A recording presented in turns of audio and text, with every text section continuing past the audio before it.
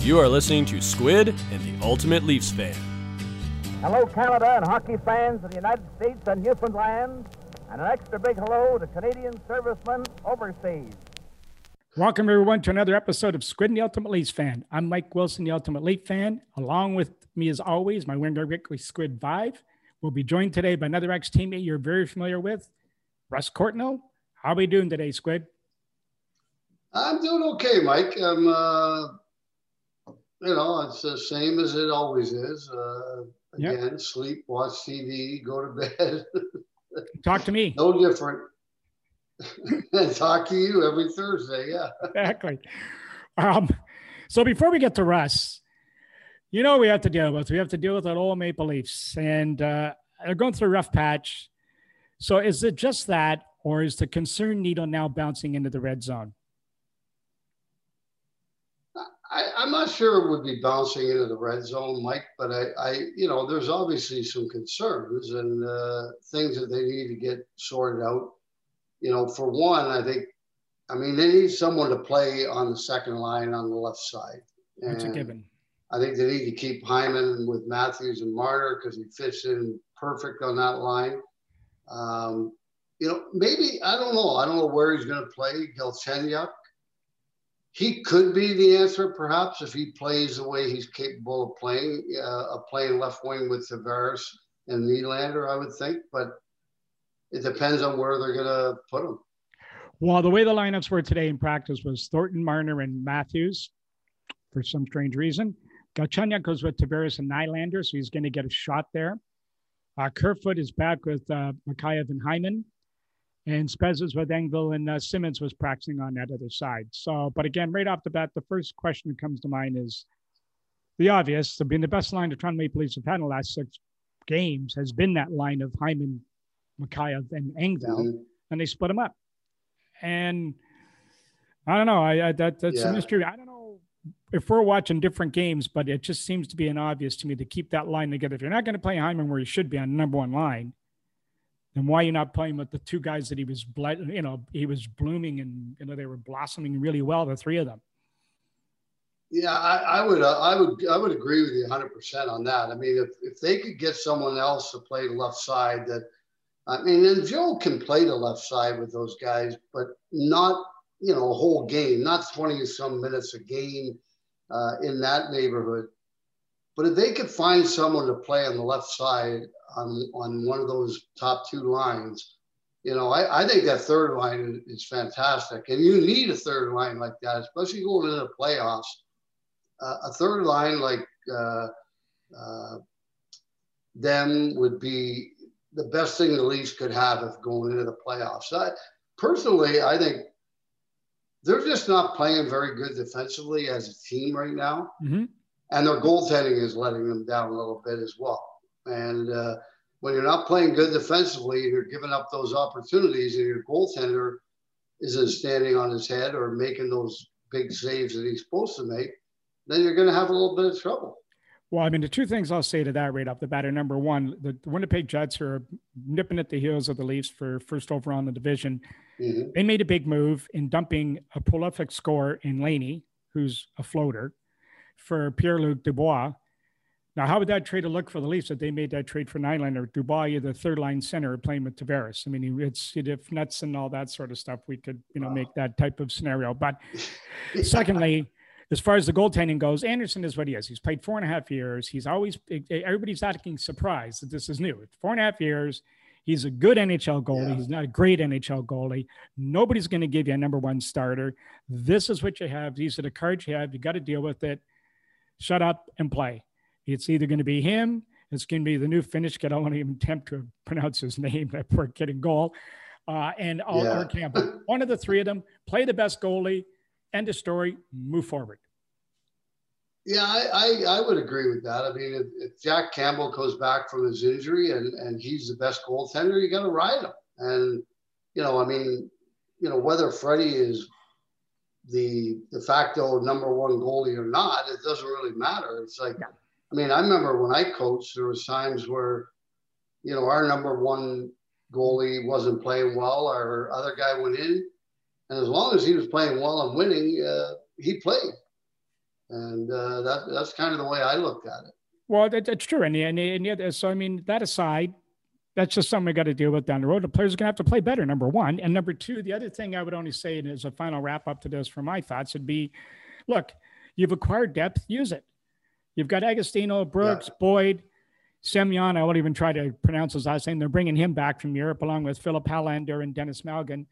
Robinson is progressing. You got all these players. There's no need to make a panic move. Everybody's talking about making a move to go for the quarantine, the 14 days and all that. That's all nonsense. The player that you're acquiring is coming, the guy to come in and play with Tavares. 14 days isn't going to make a difference, whether it's April 12th or now. There's still 11 games left after April the 12th. That means you're buying this player or getting this player to help you in the playoffs. Now, you're trying to win a Stanley Cup, not a President's Cup. So if they're going to make a move, make the right move as best you can, just not for the sake of to make a move for quarantine. And Dubas is smarter than that. Yeah, absolutely. And all I'm going to say to finish off this subject, it could be Buffalo, so it could be worse. That is very, very true. Now, speaking of which, here's one. So we'll watch with interest as we always do, and of course we'll come back and we'll talk about it again next week. There's always something to talk about with the Leafs. Yeah. And here's one for you. And you can speak to this. Now, I read a little piece here this week that suggested or that pointed out that Nathan MacKinnon, as of Tuesday, had gone 242 consecutive games with at least a shot on goal. Now, to an average person listening to that, they may not think anything of that. Now, the record is held by Ray Borg at 260. Now, he was a defenseman, and he holds the record for most in the game, by the way, at 19. You had 14 one night and didn't score, but you got 3 the next game. As a player, just maybe, explain to the listeners how difficult it really is to get a shot on goal in a National Hockey League game.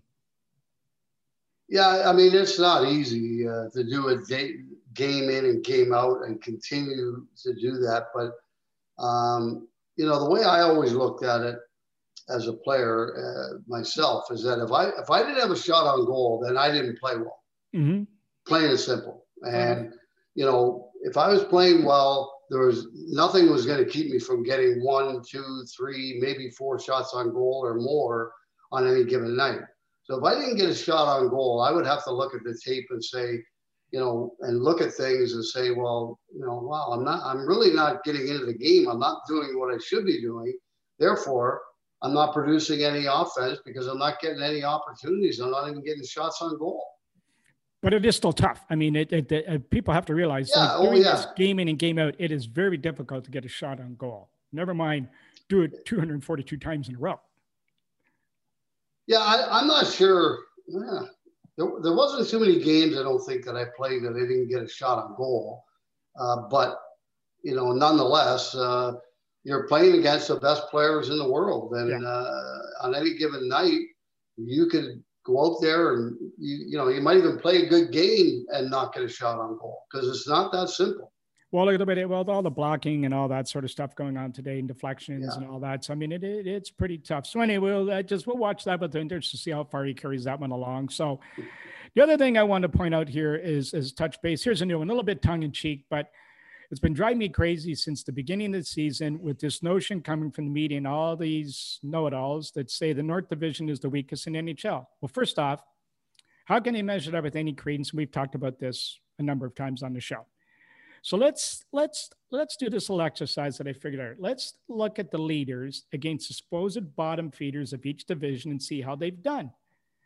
Now we have the course and we have all these other named diagrams and analytical sayings. So we're going to come up with our own one. This one's going to be called the Squilf measure. This is a combination of Squid and Ultimate Leaf fan. Okay. And we'll use this one for the rest of the year. So let's just start off. We'll leave Toronto to the end. So Winnipeg, we'll use what the top 2 teams to show it's not weighted, the 2 top teams in each division and 2 bottom teams in each division. Winnipeg against Vancouver has a record of 3-2. Against Ottawa, they're 4-1 for a total of 7-3 with 17 wins. Okay. Florida in their division. Against Detroit, they're 4-2. Against Dallas, they're 2-1 for a 6-3 record, 19 wins with 6 of those wins coming against those 2. Carolina, 3-1 against Detroit, 4-0 against Dallas. They're 7-1 in total, 7 wins against their 20 wins. Washington, against New Jersey, they're 4-0. Against Buffalo, they're 5-1. 9-1. 9 of their 19 wins have come against those two teams. The Islanders, who are in second place, or tied with them, roughly with them. They're 5-1 against New Jersey, 6-0 against Buffalo. This is the team, the Stanley Cup team they're all talking about. 11 of the 19 wins have come against those two doormats. Vegas is 5-0 against San Jose and 4-1 against Anaheim. That gives them 9-1 record. 20 of their wins, 9 have come from those two teams.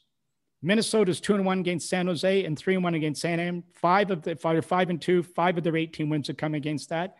And the team in the weakest division in all of hockey in the world, the Toronto Maple Leafs, they're 3-2 against Vancouver and 3-3 against Ottawa for 6 wins and 5 losses. So 6 of their 19 wins have come against these two amateur teams they're playing against.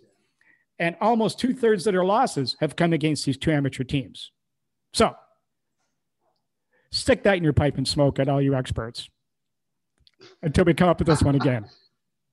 Yeah, well, it's I never said it was the weakest division. I don't know. I don't even know if I've heard that anywhere. But it's all over. I mean, you have 2 teams that everybody considers to be 2 of the weakest teams in the league, in Ottawa and Vancouver.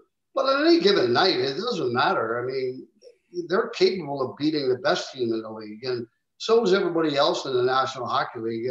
Parity is so big right now that anybody on any given night can beat another team, and I don't care who it is.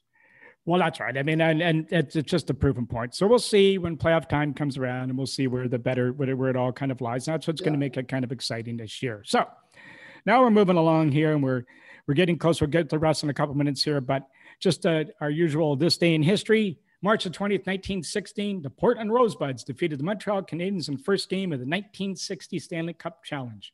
And Montreal came back to win the cup in 5 games. In 1989 in this day, here's one for you. Paul Coffey became the first defenseman in NHL history to score 100 points in a season with 2 teams. When he got an assist for his 100th point of the year in a 7-2 win, Penguins win over the North Stars in Minnesota. Not bad. And I think on that note, Squid, I think it's time for us to go and listen to see what Russ has to say. Yeah, absolutely. Bring him on.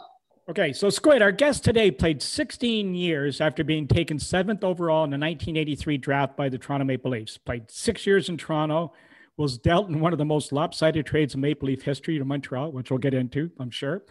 Played 4 years before stops in Minnesota, Dallas, Vancouver, New York, finishing in LA, producing wherever he played, representing Canada at the World Juniors, World Championships. Please welcome Russ Courtnall. Russ, thanks for joining us today. First off, how you doing and how you spending your time during the pandemic? I'm good. Thanks for having me on. My wife and I and one of our kids, we live in Westlake Village in California. And so we've been just hanging out here.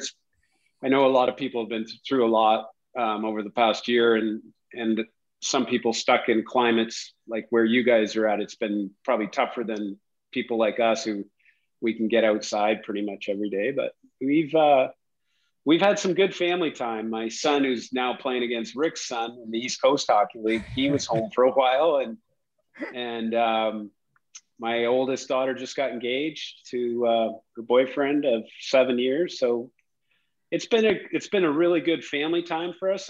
And I know a lot of people have suffered or are suffering, but for our family, it's been, we've taken advantage of the time to be together. It's great. Yeah, that's great. It's, I mean, we've had the exact same thing last year when the season was called off. My son came home, spent 4.5 months with us, and you know, it was wonderful. No matter how old they are, when they leave home, you still miss them. It's amazing. You're kind of, they're growing up in front of you, and you're thinking, geez, I can't wait till they go to school. And then when they do leave, then you miss the hell out of them.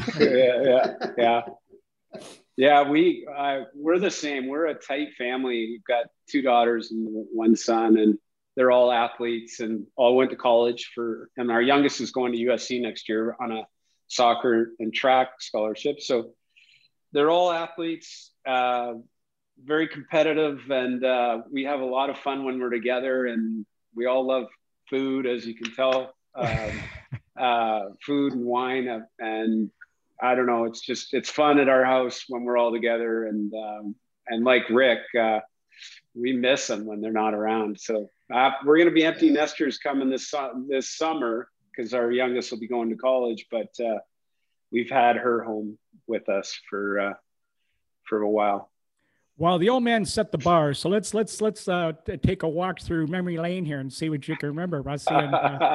So we'll go here. You grew up in Victoria, BC. So let's talk about your early days playing hockey, ending up at Notre Dame as a Hound, and just then your couple of years playing in Victoria, in your home city. I was a hockey player. My mom was in sports, and my mom really pushed my dad to get us involved in hockey. And as soon as we started skating, we just fell in love with it.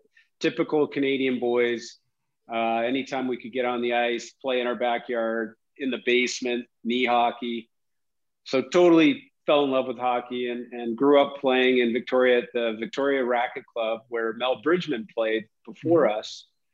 And he obviously went on to have a really good career and drafted by Philadelphia. And Victoria Cougars were in our hometown. And my brother Jeff and I, and my younger brother Bruce, all three of us played for the Cougars in the WHL. And before that, my dad was born in Winnipeg and went to private school in Winnipeg, and then moved to Victoria when he was 16. And he felt like we were soft living in the weather, the climate of Victoria, BC. So he wanted all of us to spend 1 year at least in the prairies to have a winter under our belt. So my brother went to Pinoca, Alberta for 1 year, played Jeff. He played when he was 14. And then when I was 14, my dad had passed away the year before, but I ended up going to Notre Dame in Saskatchewan when I was 14, stayed home when I was 15 in Victoria, and then went back when I was 16. And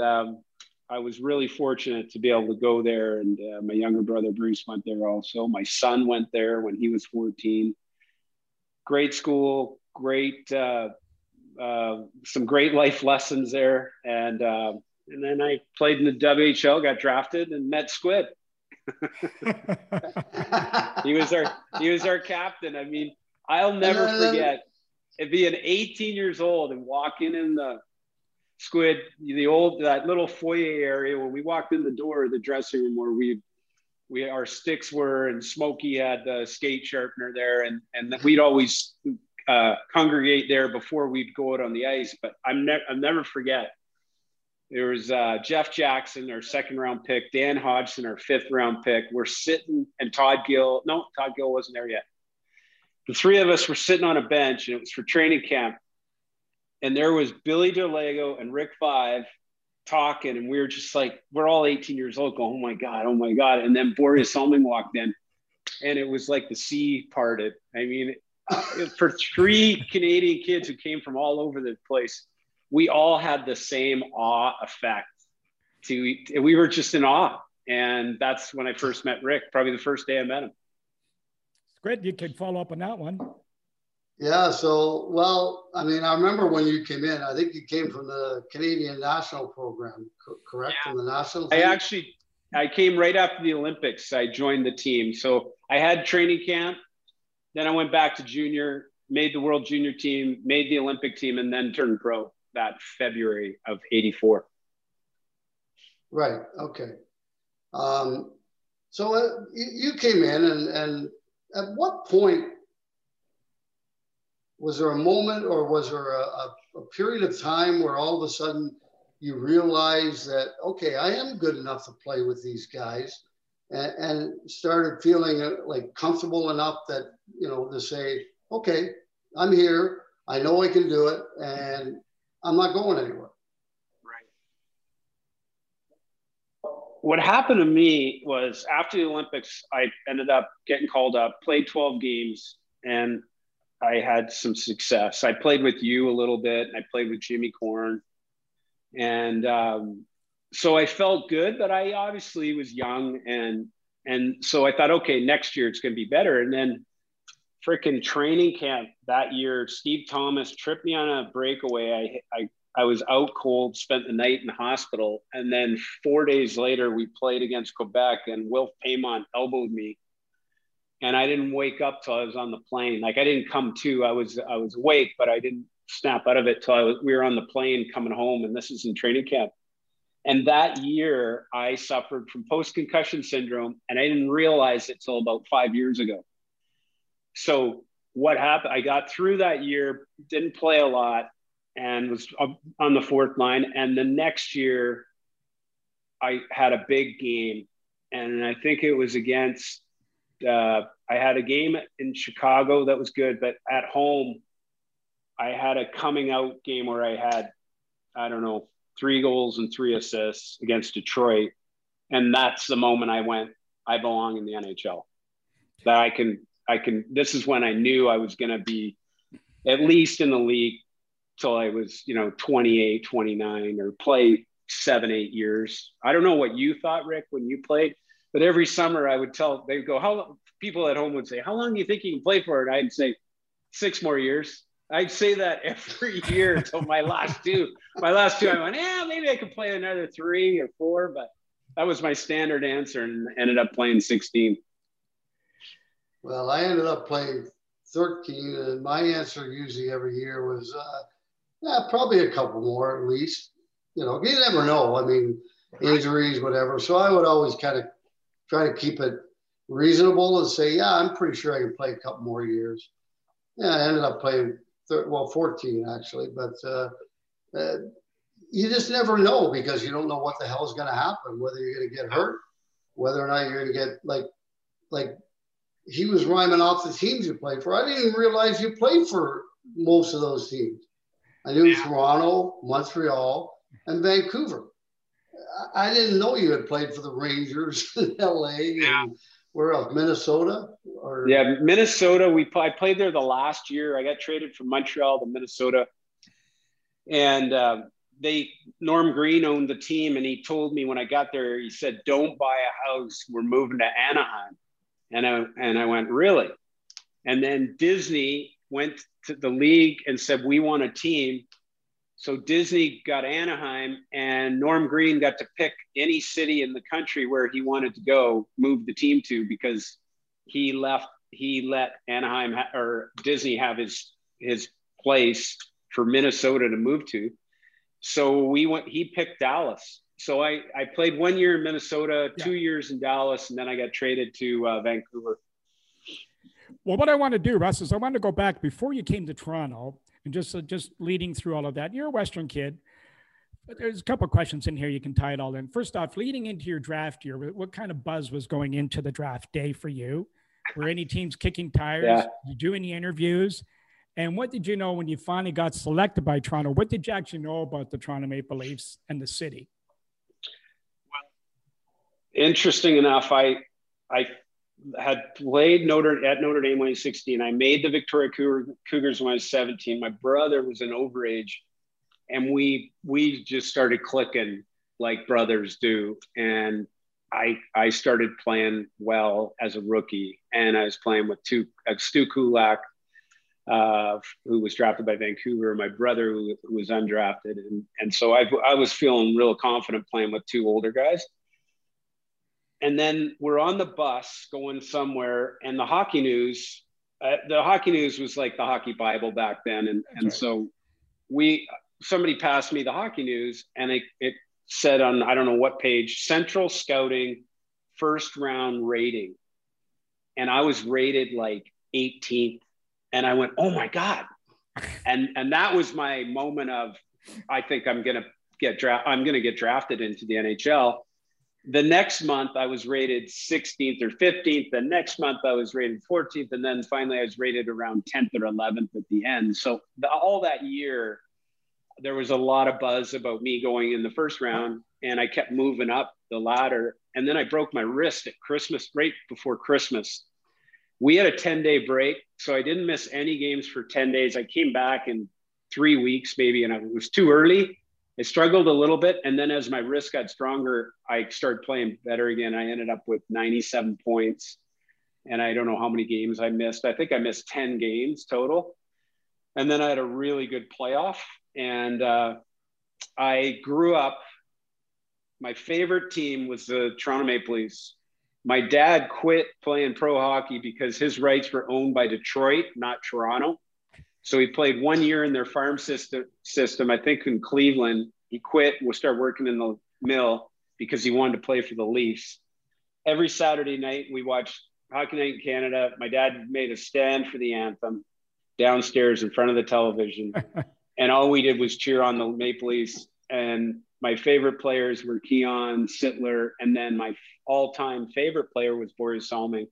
And so getting drafted to Toronto was a dream for me. It was unbelievable. And the first two people I met, they flew me from Victoria to Vancouver to meet Floyd Smith and Dick Duff at the airport. And what a big deal for a kid from Victoria. They bought me a plane ticket. I flew over to the Vancouver International Airport at my lunch hour. I'm still in high school. I meet them for half an hour and they go, okay, great. And then I get back on the next plane and I flew back and I got the last two classes in high school in the afternoon. And I told everybody I just flew. No one believed me. I said, the Toronto Maple Leafs just flew me over to meet them. These two guys, and I couldn't believe how short they were because I was only 5'10", 5'11", and I was looking down at Dick Duff and Floyd Smith. I'm like, and these guys played in the NHL? And then I was going to say, how was your first, keep going with that. And how was your first camp? Like going into, you talked about seeing Rick and those guys. How did the players treat you guys your first go around? Rick will relate to this because Toronto, I don't know if it was every team, but your first training camp, you're in with all the other draft picks and the guys from the minors. You're not in the main dressing room. And you get a number that is a football number. So I was like number 54 or something. And they told me, Dan Maloney had told me at the draft, he was their assistant coach, Mike Nicholic was their head coach. And they said, look, come to camp, but we're sending you back to junior. We think you need one more year. So I went to camp knowing I was going to get sent back. So I was pretty relaxed. Like there was no pressure, no stress of making the team because they already told me I wasn't going to. And so I went to camp. It was, I had a decent camp, I think, but it really, the memories I guess I have were 2-a-days, playing in sweaty gear. And Rick, who was the guy that ran us through warm-ups before we went on the ice? And he used to say, get on the blocks, get on the blocks. Freddie, I think his name was. He was an old wrestler. An old wrestler and an old Army guy that was friends with Harold Ballard. Yeah. And I think his name was Fred. And yeah, he used to have these wooden blocks and oh my God, it was like, so I think one day I remember we got a girl from one of the strip clubs to come, and my God, she was dressed pretty scantily, and we were all doing exercises with her up there before Fred got there, so that when Fred walked in, he just freaked out, kicked her out of there. He said, okay, get on the blocks, guys. I was going to tell that story, and what we remember, it was a joke against kind of the young guys. So you guys, the older players had brought this girl in. She was dressed like an aerobic instructor. And then she started going, oh, it's hot in here. And she started taking her clothes off. And all of us young guys are like, what the heck? Oh my God, she's going to take her clothes off. And we were and these guys were laughing at us, and we weren't in on the joke. And then when the old boy showed up, he was pissed. He was like, get out of here. He had this thick accent. Get the hell out of here. That was funny. I'll never forget that. I mean, some stuff you don't remember, and some stuff you'll never forget. And that's one of the things I remember as a young kid. Well, you already mentioned it. The one thing that I've never forgotten is the fact that we would go 2-a-days in training camp. And our camps were like 2.5 weeks long before we even played an exhibition game. And I'll never forget, I believe you were still there when we had our training camp in Belleville, when Danny was the head coach.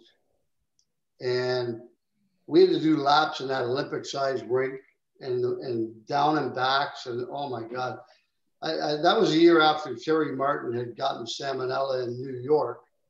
And the next year, he couldn't get through training camp. And it was brutal. Yeah. That's where I got knocked out by Stevie Thomas in Belleville. But those training camps were brutal. I mean, you'd have bag skate, play, there'd be fights, guys are brawling, go have lunch, go back to the rink, your gear's soaking wet, your underwear's soaking wet. I mean, it was so brutal. And we just, we skated and skated and skated. And I think we were starting to come into camp at that time in somewhat good shape, but I think it was left over from the years you heard where guys would go to camp to get in shape. So we were kind of the beginning we were still at the end of those crazy 2-a-days. And thank God they got rid of those. Man, those were brutal. Oh. Well, the old days, there was six weeks. Not while I was playing, though. Yeah, well, so now, Rush, you made the team finally after the Canadian National Program leaves. You go the next year. What was the biggest adjustment you found playing pro from junior hockey, besides the fact that it was so much quicker, or was that it? Yeah, I was fast as a player, but man, you had to have your head on a swivel, and the game was really quick. And then the size of the players. I mean, I didn't start shaving until halfway through my freaking career. I mean, these guys were, anybody who had a beard, I thought they could have been my father. I mean, I was a young adult, / older kid playing against these adults that were just they all had man strength, and I was still developing. I started out my career, I was 170. I finished at 190. And so till I hit about 180, man, I was getting knocked around pretty good. And you could hook and hold back then. So I really had to use my speed to get away from the big, strong guys that I was playing against. But I'd just say the quickness of the game, the quick decisions, having your head on a swivel, and then just learning to be a pro, learning how you got to play on the road. Like you got to play hard on the road. You got to play hard at home. And as time went on, I got used to the travel and used to the life of being an NHL professional hockey player. And it does take time. Now, I was going to say, you got to play with Squid for a bit, and you guys were enjoying some good success, but you as a guy coming in here, and some of these guys you talked about, you're looking at these guys because these are guys you're watching on TV a couple of years before and all of that. Now, so there's a star factor syndrome involved in all of this sometimes with kids. Did you feel a little added pressure to get him the puck because he was a bigger name on the team? And I'll tell you, it was funny. Now, just to show you it's not totally serious. Jeremy Roenick told us that when he went to Arizona and Keith Tkachuk, Walt Tkachuk, as they call him, pulled him aside before his first game and said, JR was well in his career then. He said, for you to have success here, you have to remember two things. Number one, get Walt the puck. Number two, get Walt the puck. And then he walked away. That's funny. I definitely wanted to get Rick the puck because he was scoring back-to-back 50-goal seasons those first 2 years I was there. So I wanted to get assist. I was a playmaker more than I was a goal scorer. But that was one thing for me, being a centerman, right-handed centerman. It was natural for me to go to the left. Yes. And my brother was a left winger, and he and I really clicked. And, when we got into the offensive zone, that's when I would tend to get the puck to the right hand, the right winger. So that was an adjustment for me, that having to really try to look to my right for Rick, because on the left side was Jimmy Crack Corn. And he couldn't score if the barn door was the goal, besides the goal. So, but that was our line when we played a little bit together. I mean, we didn't play a lot, but that was who we were lined up. They put us on a line together. And the funny story I have is about playing with Jimmy and Rick. We're in Chicago, and I played hockey. I played sports. I didn't really watch sports growing up. I watched Saturday night, Hockey Night in Canada, watched the first period, and then I'd be playing knee hockey in the back. But I watched the Leafs, I watched the Habs, and that's about it. And I didn't know much about Ben Wilson and the Chicago Blackhawks. Playing with Rick and Jimmy Crack Corn, we're in the corner after the whistle, and Ben Wilson cross-checks me from behind. I turned around, punched him right in the face. And I'm not a fighter. And he went freaking crazy. Jim Corn we get back to the bench, and Jimmy's going, "What are you thinking? Are you crazy?" And the rest of the game, Jim was trying to settle down Ben Wilson. And every time we played him, Ben was out to kill me. But that was one of my memories of playing with Rick and Jim was I punched Ben Wilson in the face, which was not wise.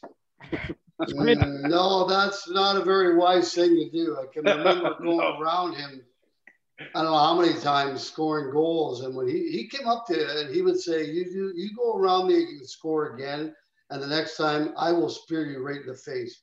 Yeah. And the problem with him was he meant it. Yeah. He wasn't kidding. He would have no problem spearing you in the face, Ben Wilson. It was unbelievable.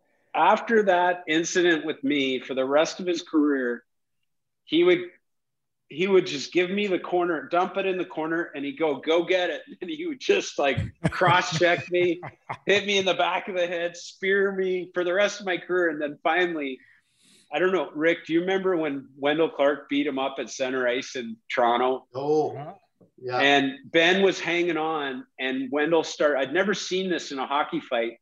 Wendell dropped down and just started hitting him in the kidneys. And every time he hit him in the right side and the left side, and just the air coming out of Ben was unbelievable. And then that next day in the newspaper, Ben says, "I'm too old for this stuff."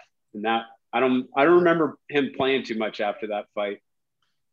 It was funny because that's when I knew Wendell was tough, and I mean, obviously we saw that. But that night when he fought Ben, and I believe it was right in front of our bench, if I'm not mistaken, and sitting there watching it, I'm thinking, "Holy kid, this kid is goddamn tough." He's really tough. Well, I was going to say now, speaking of Wendell, Russ, you and Lehman and him all have this bond with the Hounds from Notre Dame. Talk about that and them playing together. Well, that was phenomenal. Wendell coming to Toronto, it was just so great. And both of them, people got to remember, they were drafted as defensemen, and they both ended up playing forward. And so I just tell people I was so bad defensively that they put 4 defensemen out there with me. Wendell was on left wing and Gary was on right. But it was great. We're young. We're all a year apart in age. And, we all went to school together. So we had this common bond from being at that school. Wendell and Gary weren't there at the same time, but I was there with both of them at different times. And Wendell and I played together for a year. So it was really exciting. And then I knew more about Wendell than anybody else because I played with him. I didn't realize how freaking tough, how great a fighter he was. Because in midget hockey, you can't, you fight, you get kicked out. And he never, ever fought in the dorms.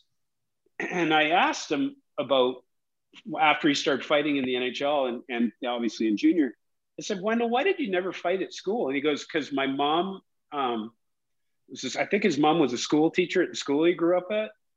And he said, if I ever got in a fight at school, and then I'd have to be home meeting my dad in the barn that night. And I never wanted to go in the barn with my dad because he was a big son, big tough guy. And so he never fought outside of hockey. He always fought on the ice. And so I never saw that till he came to Toronto. I'd heard about it in his draft year, but I'd never seen it. And then when I saw it, I mean, a couple times I almost puked. I was seriously, it was like a fist going through a watermelon when he hit guys. He hit them that freaking hard and split guys open. He beat up Kevin McGuire in training camp. He hit him 3 times and cut him for 27 stitches. And I almost puked. It was that gross. Well, didn't he fight Ty Domi once in training camp, and they actually counted the punches? I think it was like 23 times he hit Domi before Domi even threw a punch. I don't think that was Wendell. I think that was Chris McRae. And was that Chris McRae? Yeah, because Ty respected Wendell so much. Right. I mean, Ty used to sit on Wendell's doorstep and wait for him to come home.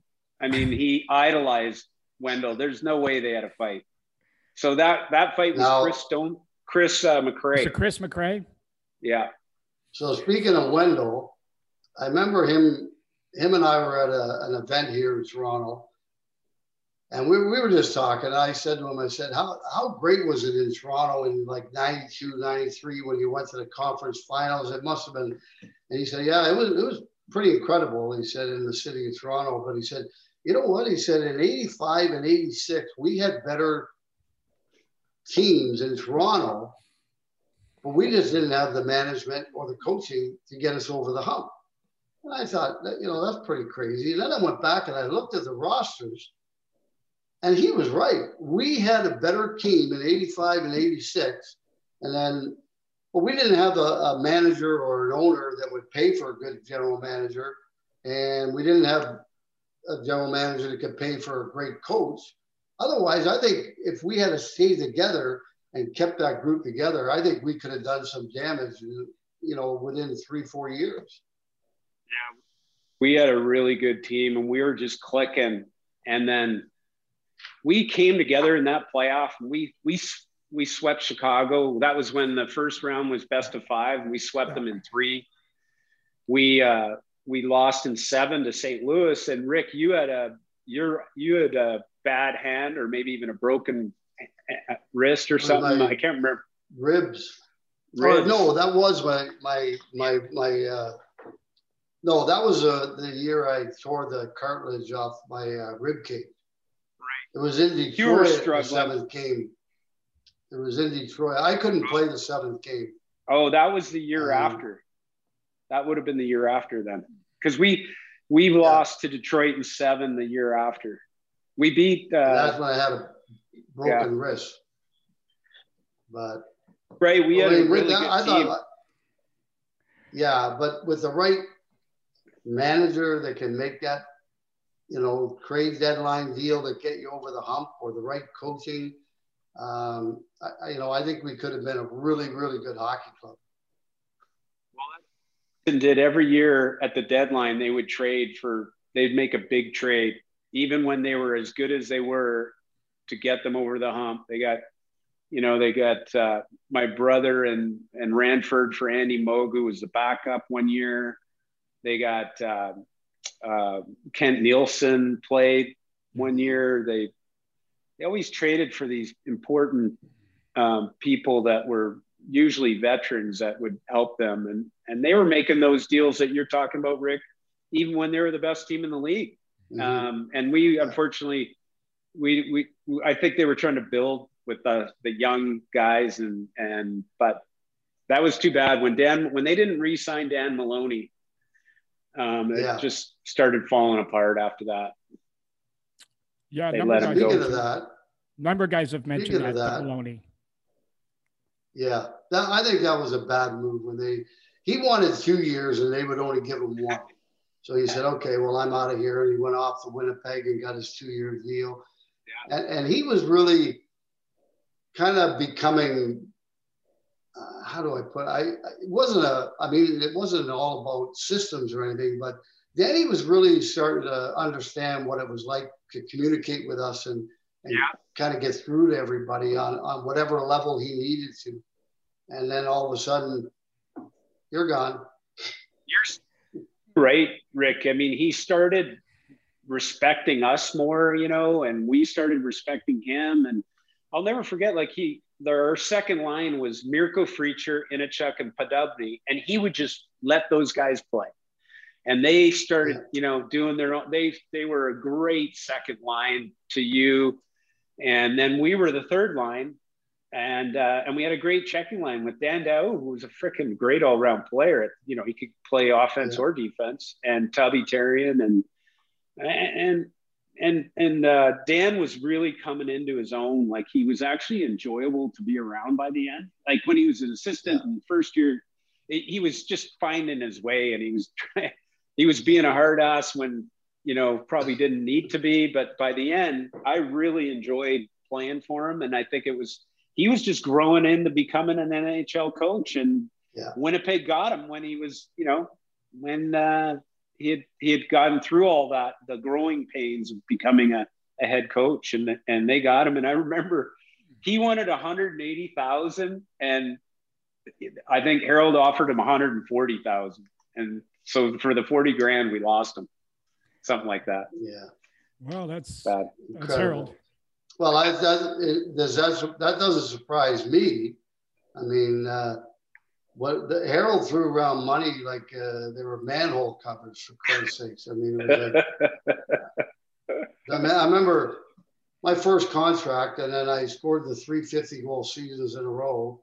So I think I was at 70, and I went all the way up to 180. I'm thinking, oh boy, did I ever hit the jackpot, right? And I'm thinking, imagine what that would be like today, or, you know, even 15 years after I did that. I mean, imagine, I went up $110,000, I think, for the first year of the contract. So, but anyway, that was Harold. Well, I was going to say, Russ, you're cruising along. Things are going well. The team's starting to come together. There is a foundation being built, but then 1988 comes along. You personally get off to a bit of a slow start. The team got off to a little bit of a better start. You're now expected to be a producer. The Leafs are being accused of not being tough enough. The fingers are being more pointed at you because you're not producing at the level they expect you to. So I'm sure a couple of things here.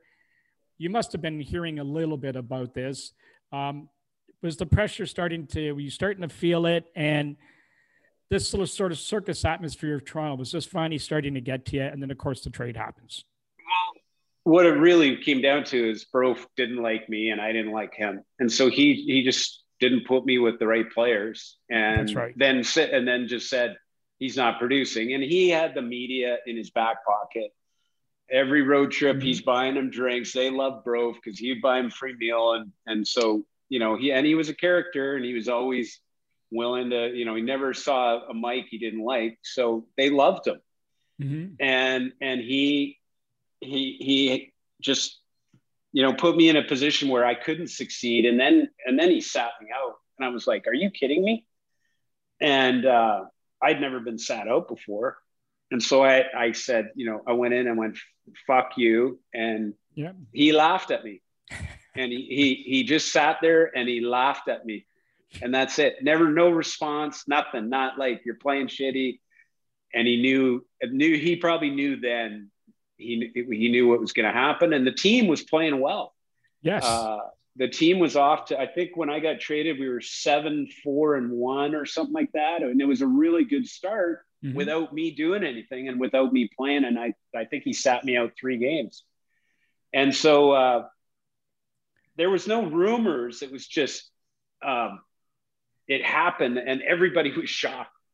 I remember we were up at North York practicing at the practice rink, and Gunnar, our trainer, came in with a little piece of paper rolled up and says, go call this number. Yeah, it's Gord Stellick, and he gave me a pen or a pencil. So I called Gord, and he goes, hey, Russ, I was the first guy to welcome you. I wanted to be the last guy to say goodbye. We traded you to Montreal. Here's Sir Savard's number. I'm writing it down. I'm like shaking. And then I call collect, hey, Sir Savard, and he goes, you know, we're so excited, and the big, thick accent, French accent. And I'm just like, I don't know what to think. I am just like, oh my God, is this real? It was like a dream. And then he said all this stuff, which I barely heard. And then he said, what number do you want? And he goes, I go, what numbers are available? And he goes, 6, 29, 42, 44, 40, like, because they're all freaking retired. So I'm thinking about taking 49 because I wore 9 in Toronto. And in Montreal, they had this thing about numbers. They want players they want to pass on their numbers to similar players. So he had already made up his mind I should be number 6, like Pierre Mondu. He compared me to Pierre Mondu. And so I go, wow, I don't know. I'm thinking about this number, that number with a 9 in it. And he goes, how about 6? He goes, it's an upside down 9. I go, okay, I'll take 6. I'll take 6. That makes sense. He goes, you're just like Pierre Mondu. You play just like Pierre Mondu. And then I got to meet Pierre, and Pierre Mondu was so excited I was wearing his number. It was awesome. And anyways, I went off to Montreal, and it took me a little while to get going there. I was out of shape. And then I got going, and they switched me from center to right wing, which at that point, after what I'd been through in Toronto with Brophy, I was like, I'm just going to keep my mouth shut, and I'm going to do whatever they freaking tell me. And I ended up starting to have success in the second half of the season. I didn't have many goals in the first half. And I remember I was out with Shane Corson and Mike Keane for lunch, and I said, I'm going to score 20 this year. And they looked at me like I was nuts, because I think I had 4 at Christmas, 4 or 5 goals. And they looked at me like, yeah, right. You're not going to get 20. I ended up with like 21, I think, or 23. And then I had a really good playoff and a few good years there. Well, I was going to say, did you ask the question who you got traded for? And when you found out, what was the reaction? You must have thought, oh my God, like what has this come to? Everybody had that reaction. And I was in hell with John Brophy. I was so happy. I could have cared less who they traded. And everybody made a big deal about it. And they still to this day. Absolutely. And it was a lifeline for me. And I was more worried about me and being able to stay in the NHL, because the way I was going, it wasn't good. So I really didn't, it didn't bother me at all. I mean, it just, it really didn't. It didn't faze me at all. Well, what I was thinking, Russ, along those lines was just that, if I stoop this low in my career that I'm being traded for this guy, I better pick my socks up and start playing better. And it looks like you did. Yeah. But I didn't put any weight into that because I knew how much Brophy loved the tough guy. It was more John was getting the player he wanted and he was getting rid of the player he didn't. And maybe I was so young, I was 23. I didn't even think like that. Like I went there with confidence of having success. I led the Maple Leafs in scoring one year, and I'd had some success. And so I knew I could do it because I'd already proven it. Yeah. And I felt like I was getting the raw end of the stick. So maybe now the way you put it, I probably should have thought, oh boy. But I was that's why I said I kept my mouth shut my first year there, because I had been in a bad place with John. I didn't want to get there with Pat. Well, Squid, how did the room react to that? Well, I wasn't there. I was gone by then. Oh, were you gone by then? But I remember, I was in Chicago. Oh, you were gone. You were gone. And when I heard that trade, it was all I said to somebody that asked me about it. I said, that's just a classic John Brophy move. I said, and I played for John in Birmingham and in Toronto.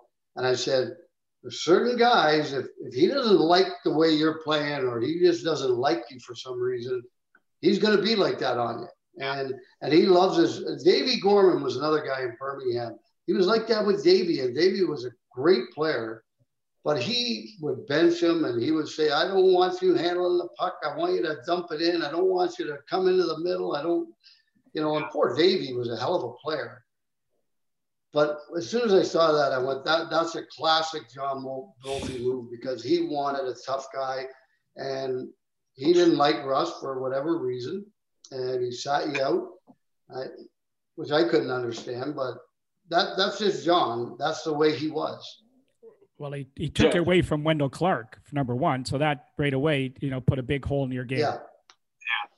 Yeah. Well, Wendell was injured. That's when he started having his back problems the year before. So Wendell wasn't playing when I got, I don't think Wendell was in the lineup. Maybe he was, but I'll tell you some of the stories about John. Like he called, his practices, you'd think were over, and then John would get all fired up and we'd start getting bag skated again or whatever. So Boria was injured, and we had put a hot tub in the dressing room in Toronto, and we'd all get in there. We call it the hot stove. We'd all sit in the hot tub and talk and tell stories. And if the young guys were out the night before, the old guys want to hear what the hell they were up to because they're all married. We were single. And anyways, practice is called. So I shot a few pucks. I go take my gear off. I'm in the hot tub with Boria, and I hear click, click, click, and Boria looks at me and goes, "Oh my God, it's Brof." He came off, he saw me leave. I got undressed quick. I got in the hot tub, and he goes, "We're about to start the fucking power play practice, and you're in here having a goddamn executive hot tub with this fucking old bastard." He points at Boria. "What the hell are you doing in here?" And he just starts giving me shit. And Boria's just shaking his head going, "Oh my God, I can't believe you left." I said, he called practice. But as soon as he saw me leave, he went, "Oh, I'm going to have the power play work." And that's the kind of shit he would do. And then one other story I have about him, there's a college kid. He couldn't stand college players because he thought they weren't tough. And so he had one in the minors when he coached in Montreal. And I don't know this guy's name, but his parents fly from wherever to Halifax to watch them play. And he dresses the kid, but doesn't play him one shit. He goes, and he's one of his better players. He goes up to Brof the next day. He goes, "You didn't play me. What's wrong?" He goes, "Nothing." He goes, "Well, my parents flew all the way here to watch me play." He goes, "Are you going to play me tonight?" He goes, "As soon as they leave, you'll be playing again." He went and told his parents, he goes, he's not going to play me until you guys leave. And that's the kind of shit Brof did to people he didn't like. Yeah. Well, you did. He was a beauty. He is a beauty. Well, I was going to say, you touched on it, Russ. Now, I was going to say, coming to Toronto from out west, I was going to say this one tonight, but you walked right into it. We'll go right into the Montreal one after this. As a young single guy going out, you guys obviously had some fun.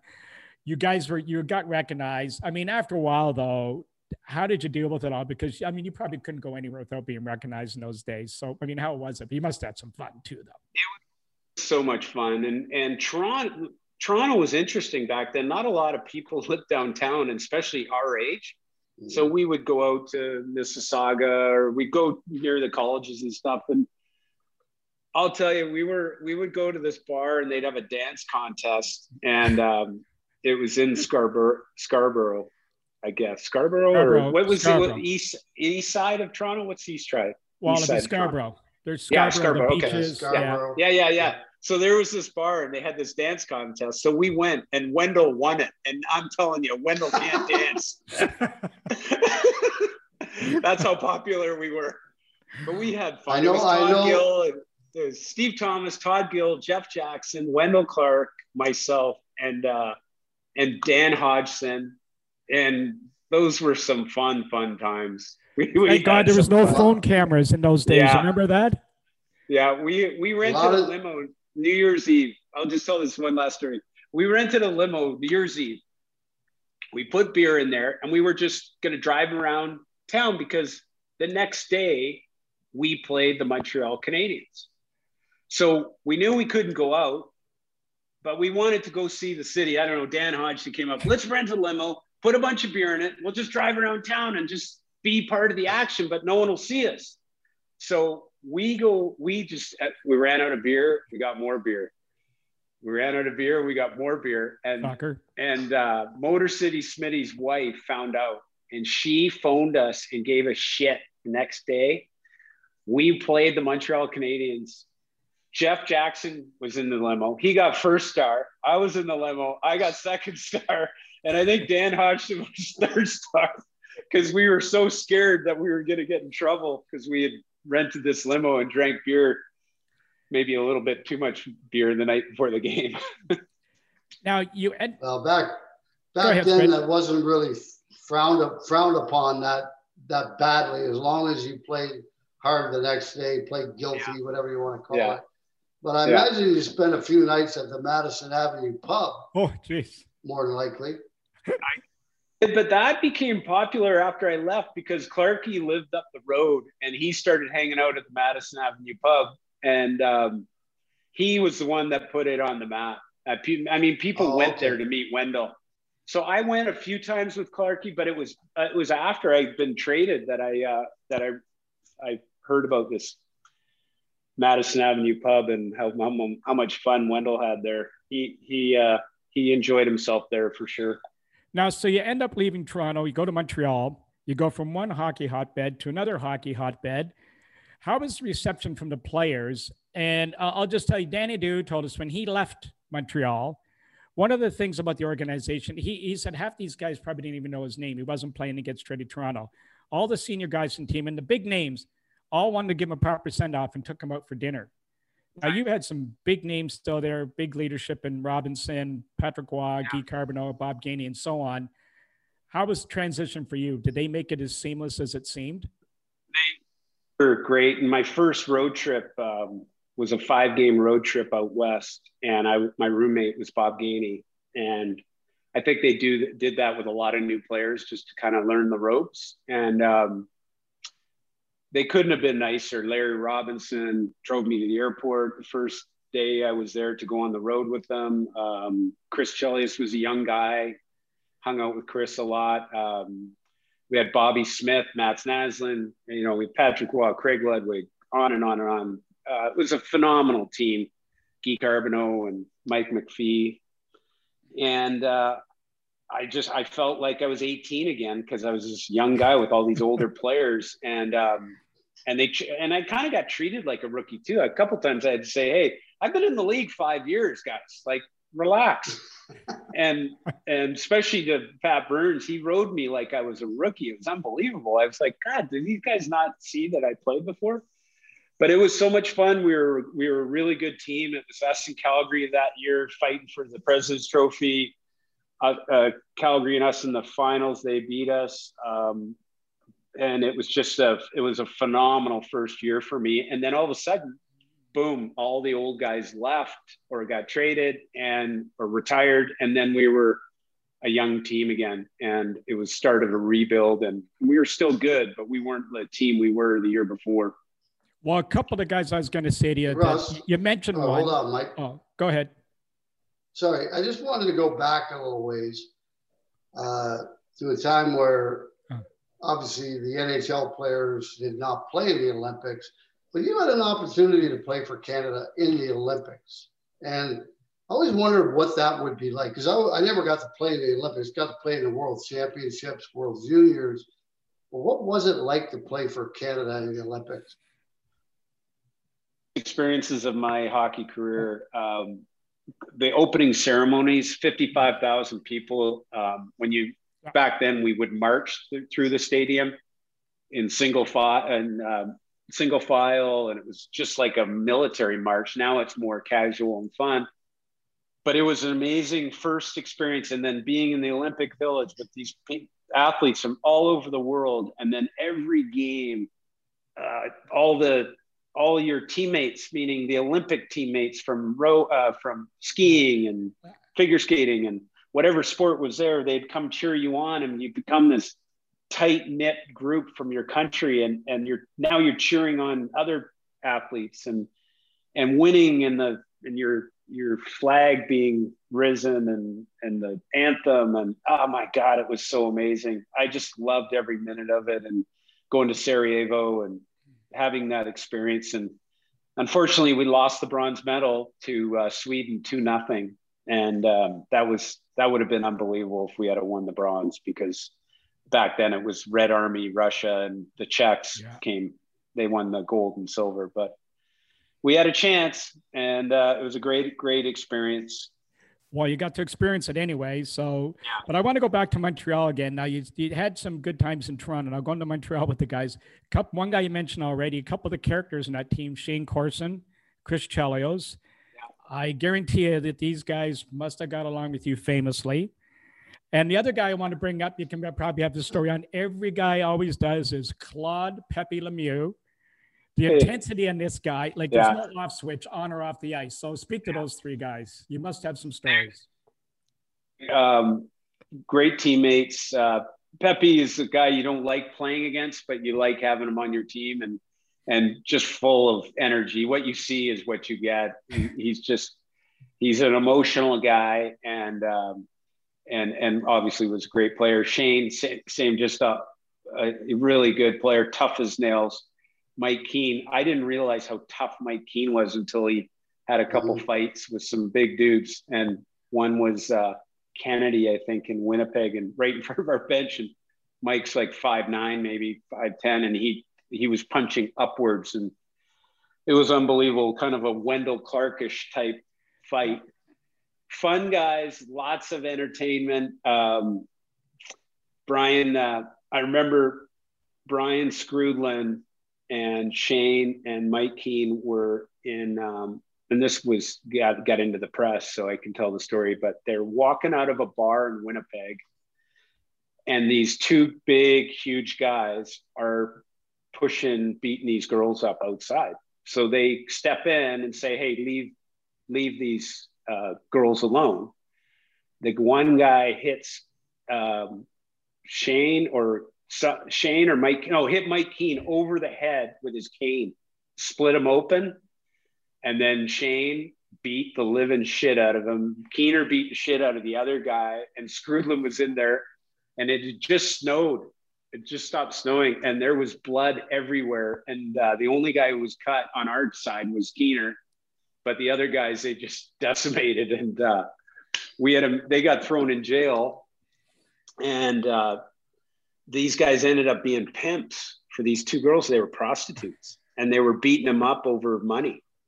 And then a witness saw and came to their defense and said, no, these guys were helping these girls out. So they got off. But the next day, Pat Burns was giving a shit, and these guys roll in, and he's like, you can't do this, Montreal Canadiens, we can't have this, we can't do this, I can't. And Screwy just stood up and goes, if it happened again tonight, I would do the exact same thing. Those guys deserved it. And Keener and Shane are my freaking teammates. And if they're in trouble again, and if it happened tonight, I don't care if I go back to jail, I'd get right back in there again. And it was in the media for a while, but it went away. But those guys they were a lot of fun. And Montreal was a ton of fun. And what about Chelios? Chelly was great. Chelly, like I was single, and Chelly was married and had just started a family. And so he never went out in Montreal. But when I go out in Montreal, it's late. And so when we went on the road, I was like happy to stay in and get some sleep. And Chelly go, come on. I can't go out when we're at home. I've got the baby and married. And so, let's go out. So we go out. Chelly would walk over to me. He'd see me getting tired, and he'd hand me an espresso shot with Bailey's in it and goes, you're looking like you're a little tired. Here's a pick-me-upper. I don't want you to go home. So I had a lot of fun with Chelly. He was great. I lived at his house during the finals that year. My lease was up, and he moved me into his house with his wife, Tracy, and they took care of me. Chelly's a great guy. I see him once in a while down here in LA. He has a beach house not too far from me, and he plays golf out here with Gretz and McEnroe. So I see him here at Sherwood Country Club once in a while. And Pat Burns, relationship there. He was hard on you, I'm sure. Yeah, he was hard. He was tough on me, and he didn't like me. I didn't really like him. He was just starting to coach in the NHL and finding his way. And Pat was, I don't know if he just didn't like the way I played, didn't like me personally, but it wasn't a great relationship. I tell people, I walked down the hallway at the Forum, You walk in the back door, you walk down this long hallway, and you make a left into the locker room. And this was to the right, and his desk would face the door. And every morning for 4 years, I said good morning to him. He never said good morning back once. I was brought up that way. I said, good morning, Pat, and keep walking. Not once. If he said it, he whispered it. But he was funny because I was single in Montreal, and he used to call my check in on me for curfew in Montreal. And he would call, and I could hear a bar noise in the background. And it was before caller ID. And it was him out at a bar calling me at 10:30, 11, or whatever time our curfew was to see if I was in. I mean, if you're going to break curfew, you're not going to do it in Montreal because everybody there, even the blind man would recognize you. So you can't do anything in Montreal without people. I'll tell you what playing in Toronto, Montreal was fantastic. When I was there in Montreal, I tell people, this is what it's like to be a Montreal Canadian. Our backup goalie, Brian Hayward's in old Montreal having dinner with his wife. Across from him is Mick Jagger and somebody having dinner. And out of the kitchen comes the chef with a pad and paper, runs right at Mick Jagger, turns his back to him, hands it to Brian Hayward and goes, can you give me your autograph, Mr. Hayward? He signs it, gives it to the chef. He turns his back to Mick Jagger and runs back in the kitchen. Mick Jagger goes, excuse me, who are you? And he goes, hi, my name's Brian Hayward. This is my wife. And he goes, what do you do? And he goes, I play for the Montreal Canadiens. He goes, I've been all over the world. That has never happened to me ever. I'm buying you dinner. Thank you very much. That is unbelievable. Yeah, that's what it's like to be a Montreal Canadian. Squid, you can't top that one, can you? No, I can't, but I can only imagine you win a Stanley Cup in Toronto.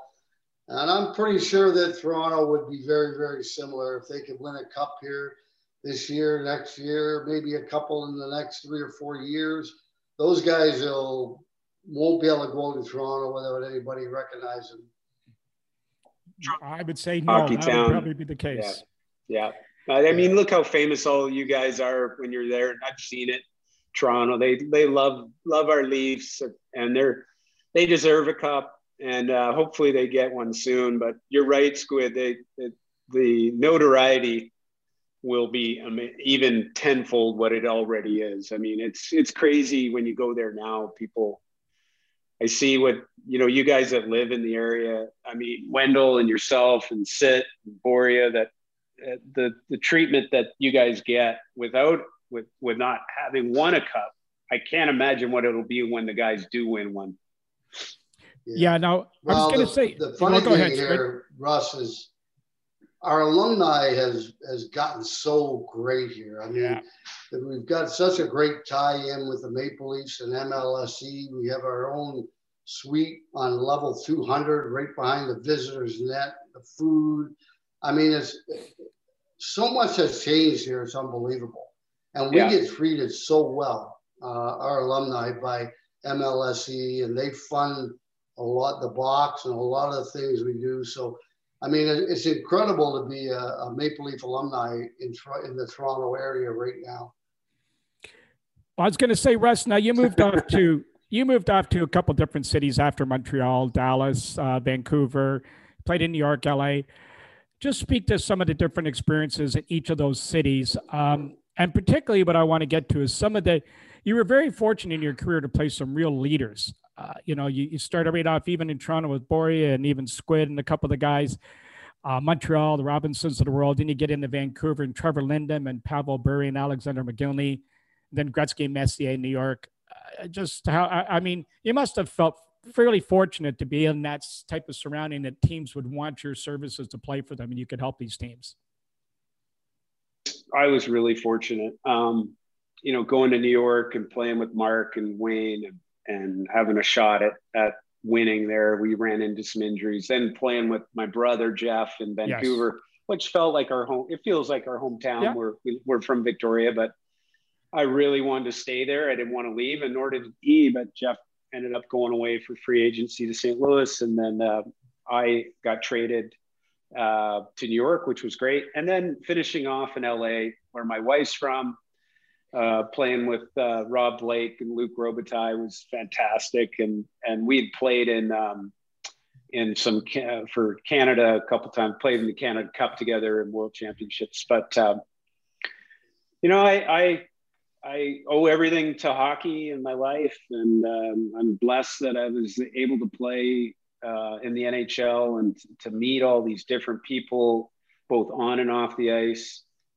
To have that experience, every kid who laces up the skates to play hockey probably wants that experience, and I was fortunate to have it, and then to play in such great cities. I was just lucky in that sense, and fortunate, and I'm blessed that I had that opportunity and got to play. We'll talk about one of your other careers, the Battle of the Blades. Do you miss these? The Timmies. Oh God, I'm a Starbucks guy. Well, you don't know Timmy's down there yet. You got to go when you get back home. You'll see it. Yeah. Now talk about the Battle of the Blades. Like, how tough was it with those picks on the front of the skates? And you must have almost killed yourself a couple of times. It took me 28 hours of public skating before I was comfortable and not falling on my face. And the reason I know it was 28, because I took my youngest daughter at the time, and we'd go public skating. It was an hour to 2 hours, and we'd go to Simi Valley here in LA and skate around. And when the first day I put those skates on, I went, what the hell have I got myself into? I couldn't even, it was like I'd never skated before. It was really, really hard. One of the hardest things and one of the best things I've ever done is learning to do that, because it was out of my comfort zone 1,000%. It was tough, but I had fun doing it. You played under great at it. You played under a number of coaches over the years. Who had the biggest impact on you, not only as a player, but as a person? Or maybe there's a couple of them. Mine. And then Barry McKenzie. And then the two best people I ever met in hockey were Sir Savard and Pat Quinn. And he coached me a little bit when he fired Rick Lee. Pat was a great coach. Man's man. Sir Savard was a man's man. Like, just when those guys, when you got in shit from those guys, it scared the crap out of you. But they also put their hand on your back when you were playing well. There wasn't enough of that when Rick and I played, of people saying you're doing a good job. I don't know what it's like today, but when we played, there wasn't enough of, I don't care how successful you are, you want to know you're doing a good job. They sure as hell tell you when you're not, but they never told us when we were. Yeah, that's for sure. Squid, you can fill in on that.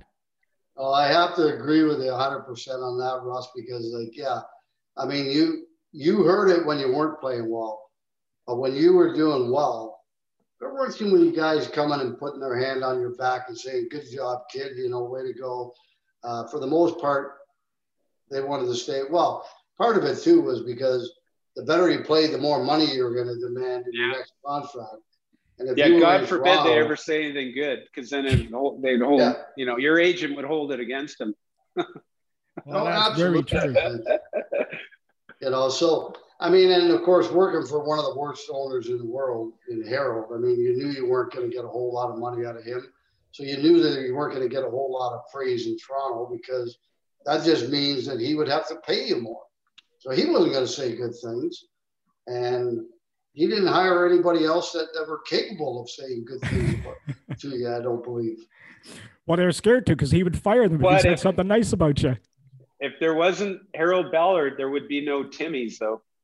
He put up all the money to start Tim Hortons. I'm just reading that story now, and he actually gave him $25,000. He takes a lot of credit for it, Harold.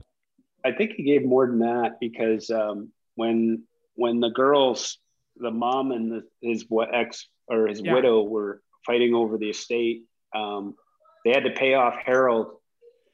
And my understanding from Harold was it was $450,000, and they sold their share for $1 million. So the girls split $550,000. But who knows? Anyway, whatever the amount is, but Harold said, I was in his office. He goes, that's where Tim Hortons sat and told me about this future business, this future thing, and I lent him the money and he started Tim Hortons. But Harold's an interesting guy. He, every time I went to Vancouver, or the team, he would pay for my parents' tickets. He'd pay for their hotel rooms and never say a word about it. Gord Stellick would say, Harold wanted to take care of your parents. So in some ways he was really generous, but boy, oh boy, the worst contracts, like trying to get money, like Rick said, like you just knew everybody was underpaid. The only guy who was paid fairly was Boria. He was paid fairly, but everybody else was way behind the scale. And when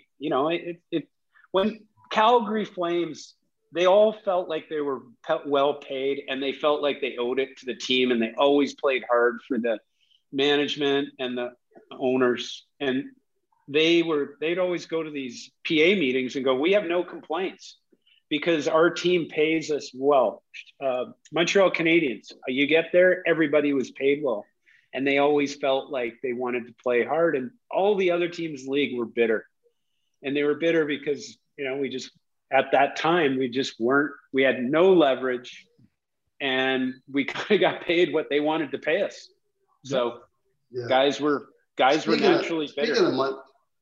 Speaking of Montreal, I believe at one point, I'm not sure when it started and when it ended, but if you played for the Montreal Canadiens, I think you had to play a certain amount of years there.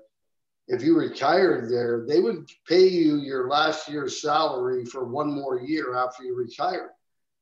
And I can't remember when it started and when it ended. But I do know that they did that for a while. Larry Robinson, instead of retiring and taking an extra year's pay, he went to LA and played. And Bob Gainey went to France and coached and played. And I think Bob, I'm not sure, but I remember that now, that they would pay your last year, they'd pay it again, your first year out of retirement. Yeah. Montreal was a classy organization, man. Going from Toronto to Montreal, what a difference. Oh my God. It was unbelievable. Like everything from the equipment all the way up to the top, to travel. Like we'd go out west and they'd fly us first class, business class. It was unbelievable. I'd never been in a business class seat before till I started playing for Montreal. Yeah, it was great organization. Well, there certainly was no damn business class in Toronto, I can tell you that. Well, never mind that. He took your per diem away from you guys. Well, what happened was our charters would leave at 7:35, I think it was, because if they left before 7:30, he had to pay you another third of a meal money or something. Anyway, finally I went to Harold and I said, listen, Harold, like sometimes we're delayed, we're not getting in until 10:30 at night. I said, can we leave at 3 or 4 and get in so that the guys can check into the hotel, go and have a nice dinner, and get in at a reasonable time the night before a game? And I said, we won't even take any meal money. And he agreed to it. And I think we started leaving at 3 o'clock or 3:30. Yeah.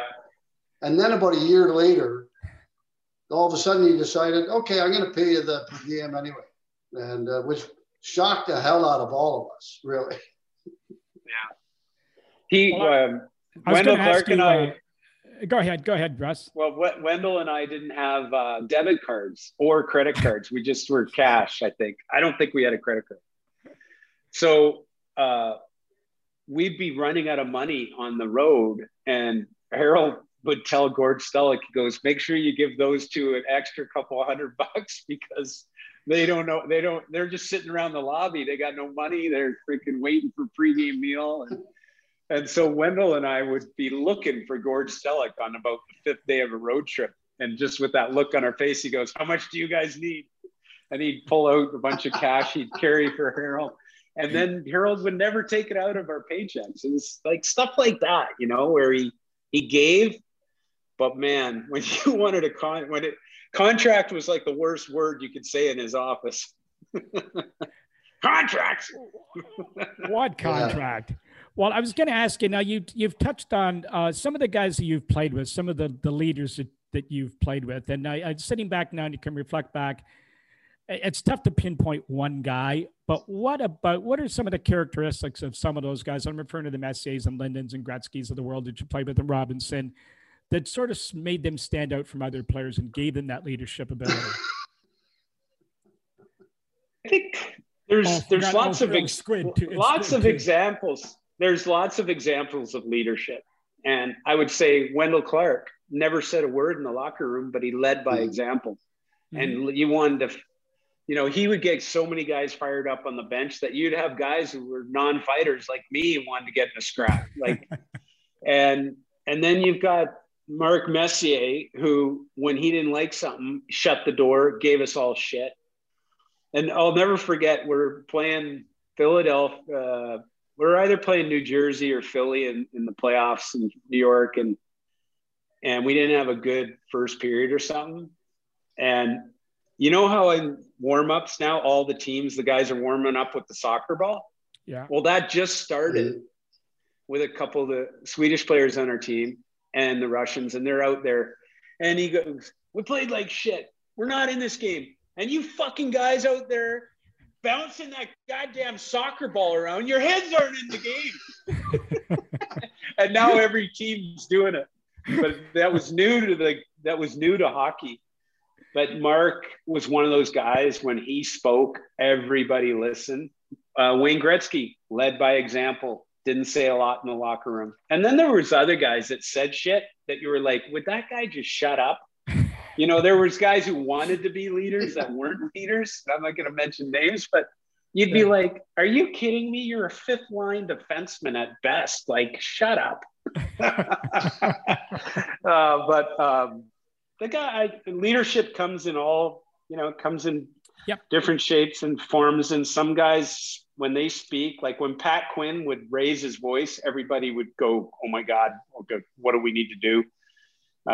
Mark Messier had that effect. And then other guys just led by example. I'd say Rick probably led more by example, by how he played. He played the frickin' same every night, and he'd go flying down that frickin' wing and, score half the time. And you know what? It was great to be around because he just went hard every night, no matter where we were playing. So I'd say that's an example of his leadership skills, was just the way he played, kind of like Wendell. Squid. And now our two boys are playing against each other. And yeah. It's funny, Mike, because we were texting during the game the other night. They're playing, well, my son's in Fort Wayne this year instead of Cincinnati, and they're playing Wheeling 19 times, I think, and then Indianapolis 20. And they're only playing 50 games. And anyway, we're texting each other during the game, and it was quite nice, actually. It was funny because as soon as I saw his name, first game they played them, which was their first game of the year, I said, it's got to be Russ's son. I said, or Jeff's, one or the other. I said, there's not that many Portals in the world. And I said, so sure enough, I kind of looked everything up, and it was Russ's son. And that was pretty cool, actually. Pretty cool to see, to think back. What are we talking? Like 40 years? 40 years ago we played together? 35 to 37 years. Yeah. God, fuck, for almost 40 years.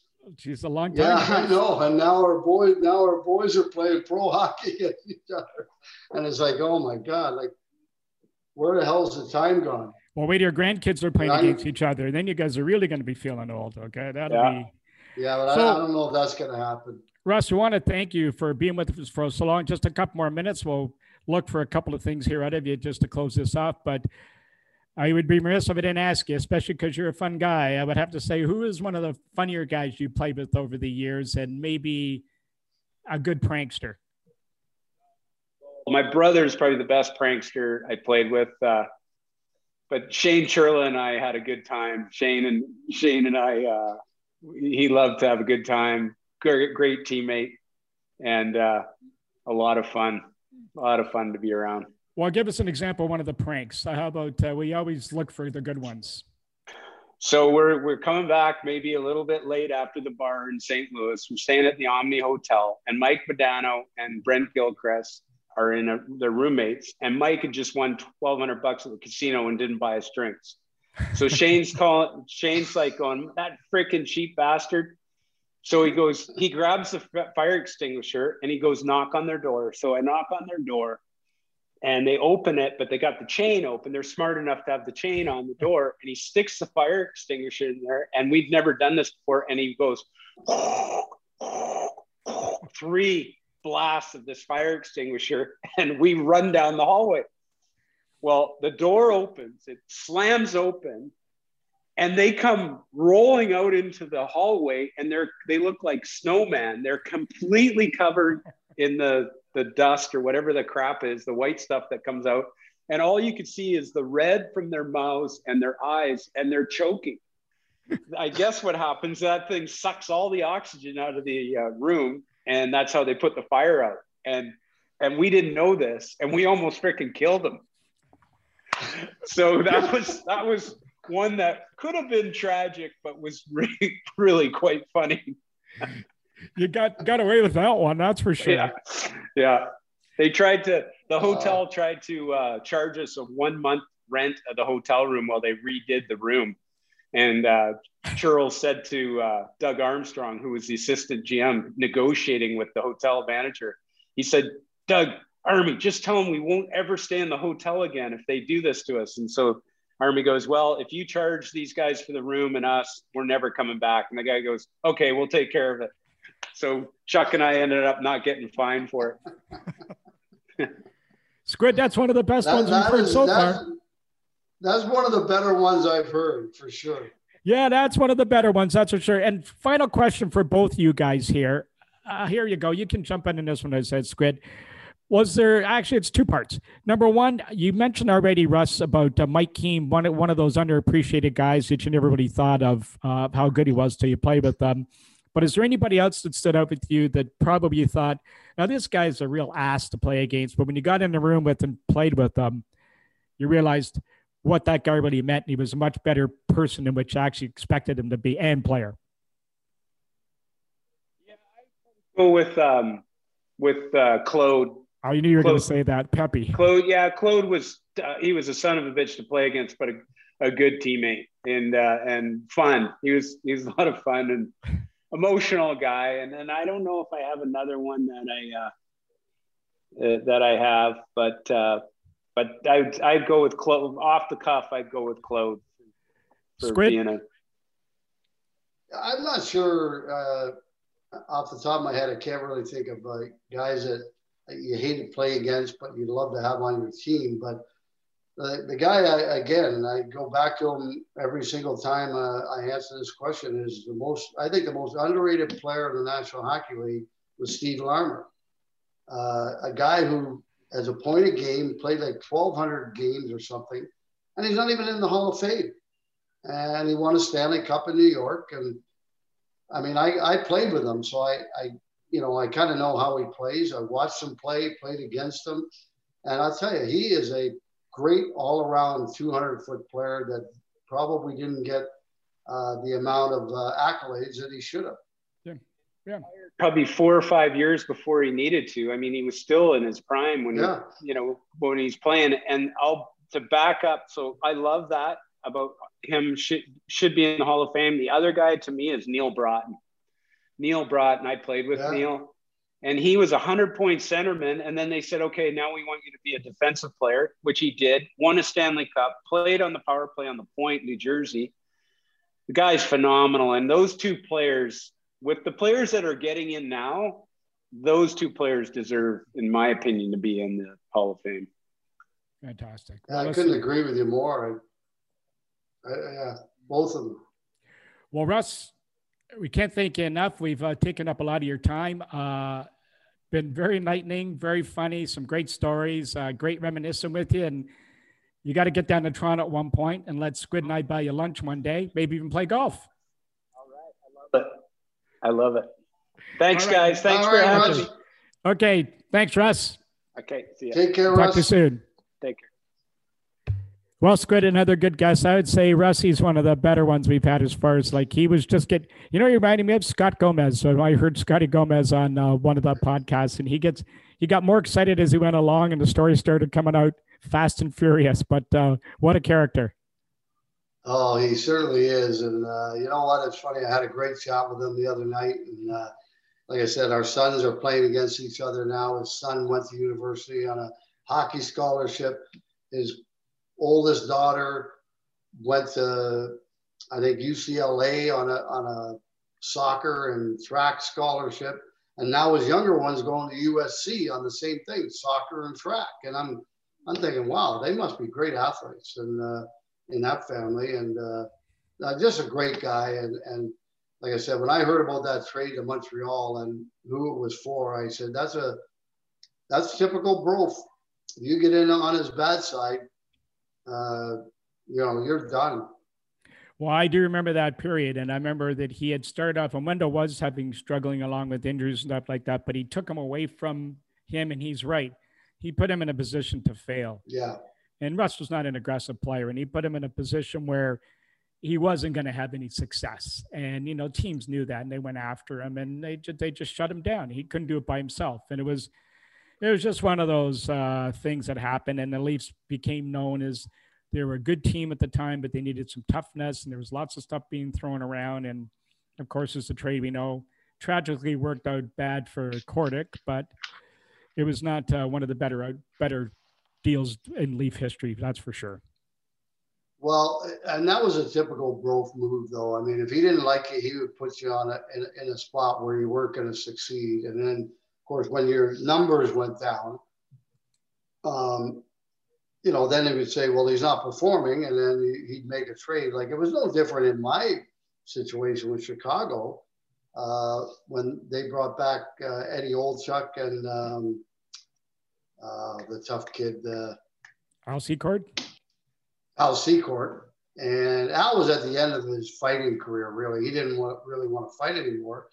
But Brof made that. He was coaching. He wanted that deal because he wanted Secord's toughness. And, so that was a typical John Brophy move, though. I mean, I saw him do it with Davey Gorman, who was a hell of a player. But he wouldn't put him in positions to succeed. And therefore, he ended up sitting him in the stands sometimes. So when I heard that, I said, oh, my God, that's typical Brof. Yes, it is. Well, we want to thank Russ for joining us today. He was very good. We do owe him a golf game and a lunch when he comes into Toronto, and I played golf with him years ago at Sherwood in California, and I'll tell you, it was sure a treat playing golf with him. He was pretty funny. We played with Gretzky that weekday also. But Russ is certainly a pretty fun guy, and he's just as you hear him on the podcast here with full of stories. So anyway, I want to thank you guys for listening again today. A couple of reminders for you. I think it's still available. I think Catch-22, the book is you can still buy it, I believe. Yeah. Mm-hmm. I was joking, by the way. Of course you can buy it. And you can still buy The Ultimate Road Trip. And I got one up on Squid here. I have two books, actually. Inside the Room with the Ultimate Leafs Fan is also available. And you can find them.